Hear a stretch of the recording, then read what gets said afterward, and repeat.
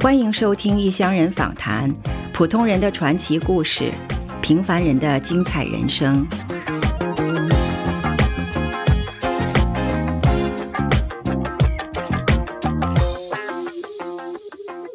江明涛本来是一位生物医学博士，如今是威斯康星州马拉松县的花旗参养殖专家。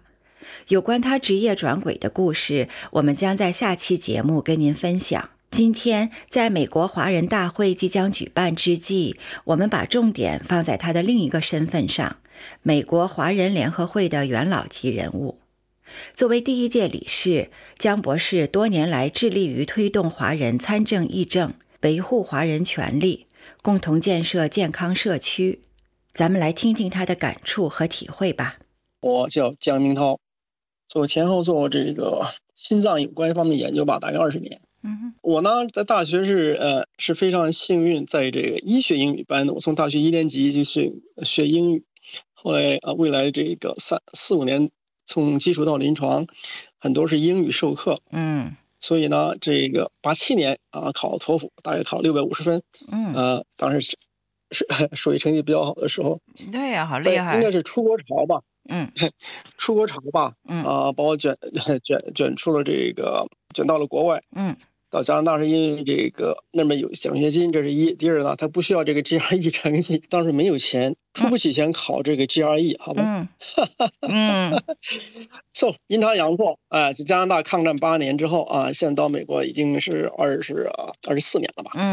2006年之后希望告别了学术，希望换个活法，因为这个威斯康星冬天特别长，所以1月份、2月份在实验室里这个日子比较难过，因为见不到太阳。09年的时候因为这个太太搬到马拉松县 Marathon County， 威斯康星的中部来过了星一，所以呢我就因地制宜从书生、学者、教授到农民，现在是一个小业主向企业家的转变。这个经常有朋友问我为什么，我说是因为脑袋进水了，好吧，所以过去13年一直在流汗。大致这个过程吧。刚开始来的时候，我们肯定都觉得自己是中国人，中国留学生哈。那现在呢，就感觉自己是美国人了，是当地人。那这是一个怎么样的一个转变过程？一开始当然有这个过客心理，对不对？留学对吧？可能回国但后来因为国内环境变化吧，在移民加拿大，到美国来是为了这个提高自己的这个知识面不到美国好像是不到长城的感觉，好吧？起码那时候80-90年代觉得美国是灯塔，是吧？至少科技方面，因为这个工作机会都比较多一点。没错。到了这个等孩子上4-5年级的时候，就意识到回不去了。这就是家。这就是家。那么当时这个自己创业之后，因为中美关系比较密切嘛，比方说这个10年免签这种签证，对吧？所以国内人呢，留学生来的都很多。所以我们对我们的产业这个是风比较大，我们是一只笨猪，但是呢跟着风也被吹起来了。然后中美关系紧张之后，我们对我们自己的这个身份定位都有比较深刻的反思，所以这是后期社区工作做的多一点的根本原因吧。我接触的好多这海外生活的华人就是觉得说落叶归根这个概念呢，对我们来说比较尴尬，说它根到底在哪儿就说你出来30-40年了，就说不好根应该是在哪儿了，还是说应该随缘随遇而安。那您怎么看这个问题？您的根在哪儿？你说的很对。我呢个人过去30年就是个寻根之旅，做自己喜欢的事情，希望同时给家庭给社会有些贡献吧。我呢现在是种深的，对吧？是真正的根。从这个东方来，自东向西，现在是自西向东。是一个个人生活一个大回环。找到自己喜欢做的事情，如果同时对这个家人、对朋友、对社会有些贡献的话，那就是最理想的生活了。现在根就在美国了，至少没把自己当成外国人，好吧？因为你到了这个社会，扎根了，孩子他们都在这出生，当然孩子加拿大出生，既来日子安日，我是从另一个角度出发，就是说好男儿对吧，志在天下山东人自古创关东对吧，这叫下西洋啊，我这叫下西洋。这个这美国就是家，不要把自己当成过客啊。这也是这个过去几年吧，作为美国华人联合会 UCA 对吧，就是提倡这个理念。这就是我们的家，而且是我们孩子未来的家，所以我们要经营这片土地，不要把自己当成过客。我在威斯康星做教授的时候，对社区工作一直是应该说是比较热心吧。后来到乡下这个放下了叫做 pipette， 放下这个现实用的那个什么枪，拿起了锤子对吧？本来想这个安心在这种地呢，结果这个后来这个美国与中国关系比较紧张吧。有一天我在地里这个干活，好吧，汗流浃背，接到我以前同事一个电话，威斯康星医学院的这个同事，他说：“哎呀，你知道我们这个博士后有半年不见人了。”后来发现这个人被 FBI 这个逮到监狱里面去了。这是浙江的来自浙江一个博士后，后来他要回国工作，回过头来他这个就是上学校的这个网络去读他的这个电子邮件。另外他可能这个把在美国做的工作拿到中国去申报基金等的事吧。说他是经济间谍或者什么如何对吧？这个事对我刺激非常大。这个人实际上6个月之后被无罪释放。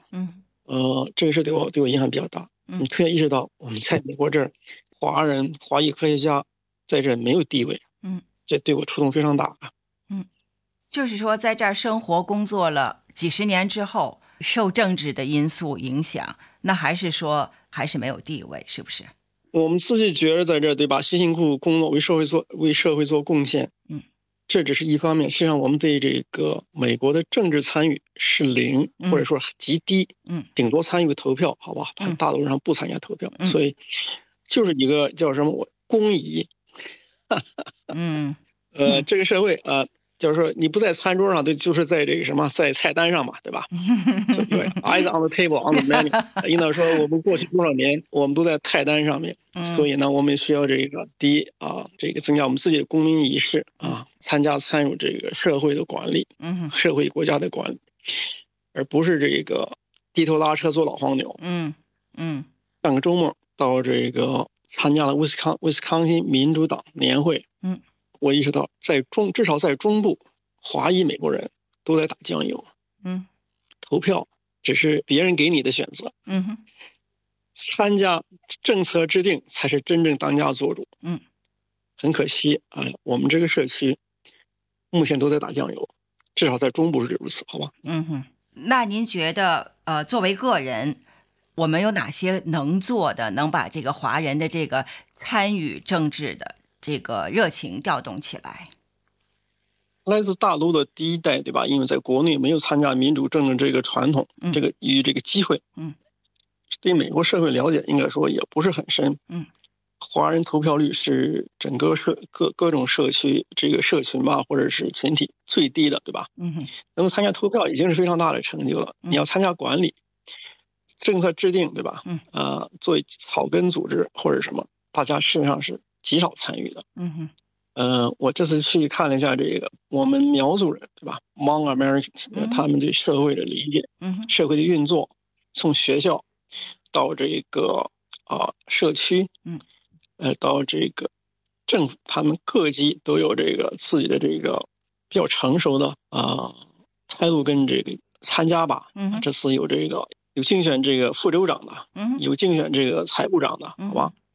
有这个竞选这个什么参议院候选人的都是我的苗族同胞，好吧？苗族他们来自老挝。华二代我也没见到几个。So that's pretty much summarize the sad stage。所以大家不要自以为是能够参加投票，整天是对这个社会批评，就觉得自己很有成就。实际上我们需要参加这个政策的制定，需要参加基层，从小区到城市，到这个政党各项政策的制定与反馈光批评是不够的。美国社会是公民社会，对吧？你不发言，你的权利会被忽视。中国计划 China Initiative 就是21世纪的排华法。所以我们社区必须提高警惕，因为这影响我们未来，影响我们的下一代大家既然移民美国，希望把美国建设一个美好的国家，而不是希望被排斥。我们也希望不影响我们未来的后一代，好吧？也不希望这个让美国这个竞争力下降。所以作为所以我们要有危机感。美籍华人是一个比较特殊的身份，那你要怎么把这个特殊的身份用在这个能让美国社会更好，让今后这个下一代生活更好，这上面才是正事儿，是吧？这个我们一定不要做模范少数民族，那个不是一个表彰，好吗？那是一种歧视，大家应该意识到。model minority 实际上是这个你被忽视的一个表现，你只能低头拉车当老黄牛，但是你没有政治权利，好吧？你的权益没有保障。美国社会再说的是公民社会，你不争取，你不发言，你的权利就会被忽视。所以呢，我们在建设这个国家的同时，我们要保护我们的权利，要让我们在这子孙后代在这儿安居乐业。UCA 是 United Chinese American 这个简称，叫美国华人，中文叫美国华人联合会。正式成立是2016年10月在华盛顿 DC 成立。主席薛海培是严格说也是我的老乡，祖籍这个山东海洋，在四川大学毕业，后来在威斯康星大学这个学习这个政治经济学吧，还是什么的。他参与了这个80年代末期吧，90年初中国学生保护法的那个制定，这个推动了这个2002年左右美国国会对排华法的这个道歉案，好吧？那么这几年 UC 是在民权以及这个政治参与方面做了很多工作。我在 UCA 16年当时这个成立之前大家觉得有这个必要，好吧？薛海培来了威斯康星，因为这是他的母校所在地。有很多朋友，当时我作为这个当地报社的朋友一起大家畅谈了一下我们社区的需要。严格说是应运而生吧。随着这个美国大家对美国社会的了解，美国政治的了解，觉得有必要有这种需要把我们华人组织起来。第一是维护我们的民权，第二是希望我们的这美国社会有更大的贡献。缺一不可。我呢站的是第一届理事，第一届跟第二届大会的理事现在是这个第3次大会，我是负责外联，但是作为一个自由人负责外联，所以我是打酱油的。那这个组织到目前为止都做了哪些比较具体的工作？有大有小吧，从民权到这个我们的这个社区的这个生活工作等等。第一项过去4年吧，对维护我们华人科学家的这个权利，从司法部当时是在川普总统设立这个叫 China Initiative 中国项目之后，设计了许多的华裔科学家或者是这个教授，很多人蒙受不白之冤吧，像陈霞芬啦，这个徐小星，所以尤其在帮助他们在这个募捐以及这个法庭的这个维权方面，好吧，出了很大力。最近这个胡安民教授，从堪萨斯大学胡安民教授对吧，被宣判这个无罪对吧？UC 在这方面也是帮他出了很多力，所以就是在民权方面做了这件事做的比较大。严格说 UC 对这个司法部终止中国这个项目终止这件事上出了很大的力与他亚裔社大裔组织大家是协力吧，通过游说到作证，把他这个项目目前是至少在账面在这个面上是已经终止了，内容目前大家还在观察吧，这是一件事情。另外是对我们社区息息相关的事是精神健康问题。亚裔呢，传统这个不愿意讨论这个精神健康问题，对吧？我们华人说，哎呀，他有精神病，对吧？听着就不好听哈。说这个在美国说你不得吃这个精神病都不好意思出门，好吧？UCA 在过去4年，有几位他们在全国多个城市跟社区做了很多讲座，从他们个人的经历、观察等等，希望给大家有所帮助。1年前应该是 Robert Wood Johnson 基金会在美国比较有名的，赞助了 UCA 这个临床学者项目，这个主要是就是给社区在精神健康方面提供各种各样的帮助吧。这是一个比较大的成就啊，这个是比较接地气的事情，因为大家身边呢经历了很多亚裔孩子因为这个压力大呀，或者是各种情况而这个选择转变这种情况经常有的。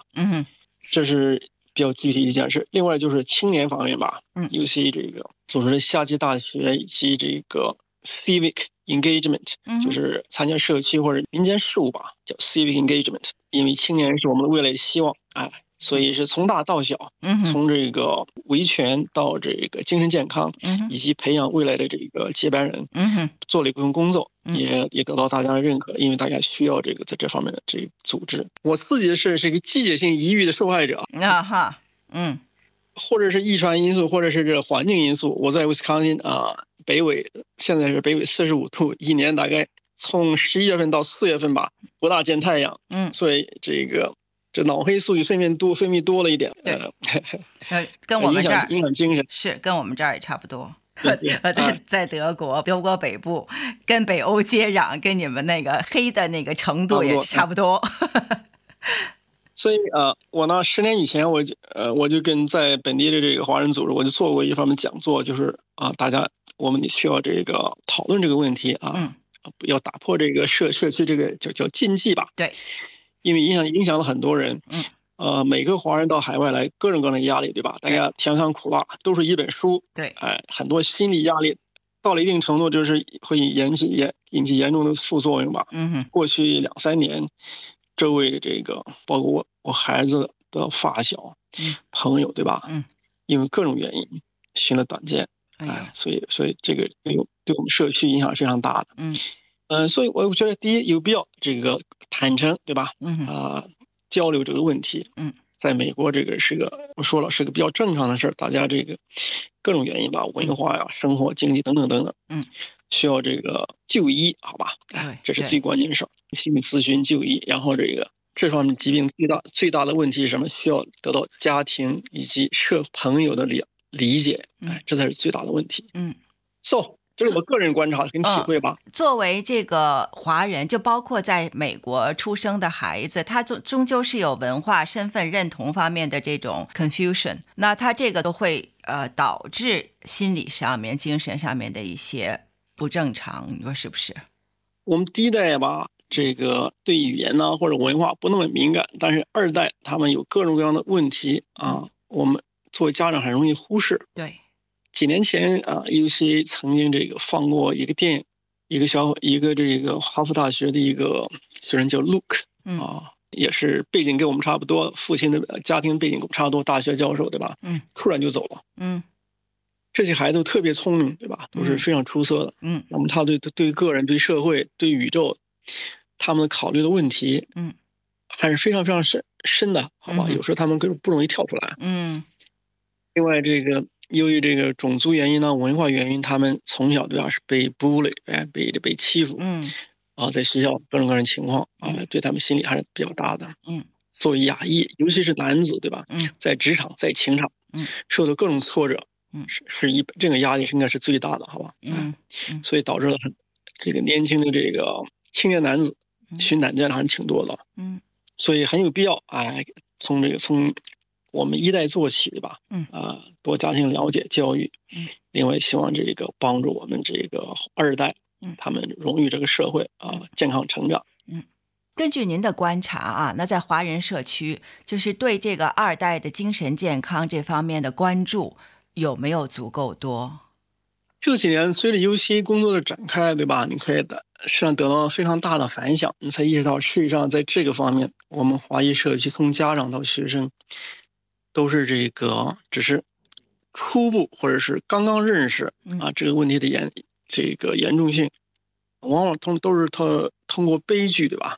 通过悲剧才引起大家注意，但背后的原因需要大家一起探讨需要这个2代人交流。当然1代人本身压力也很大，对吧？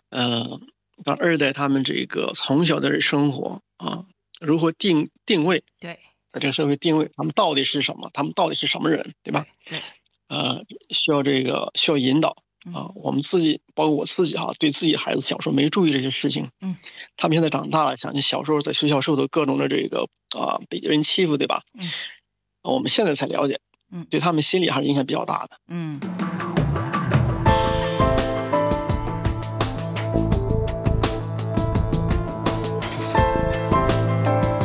相逢何必曾相识，异乡旅程你我同行。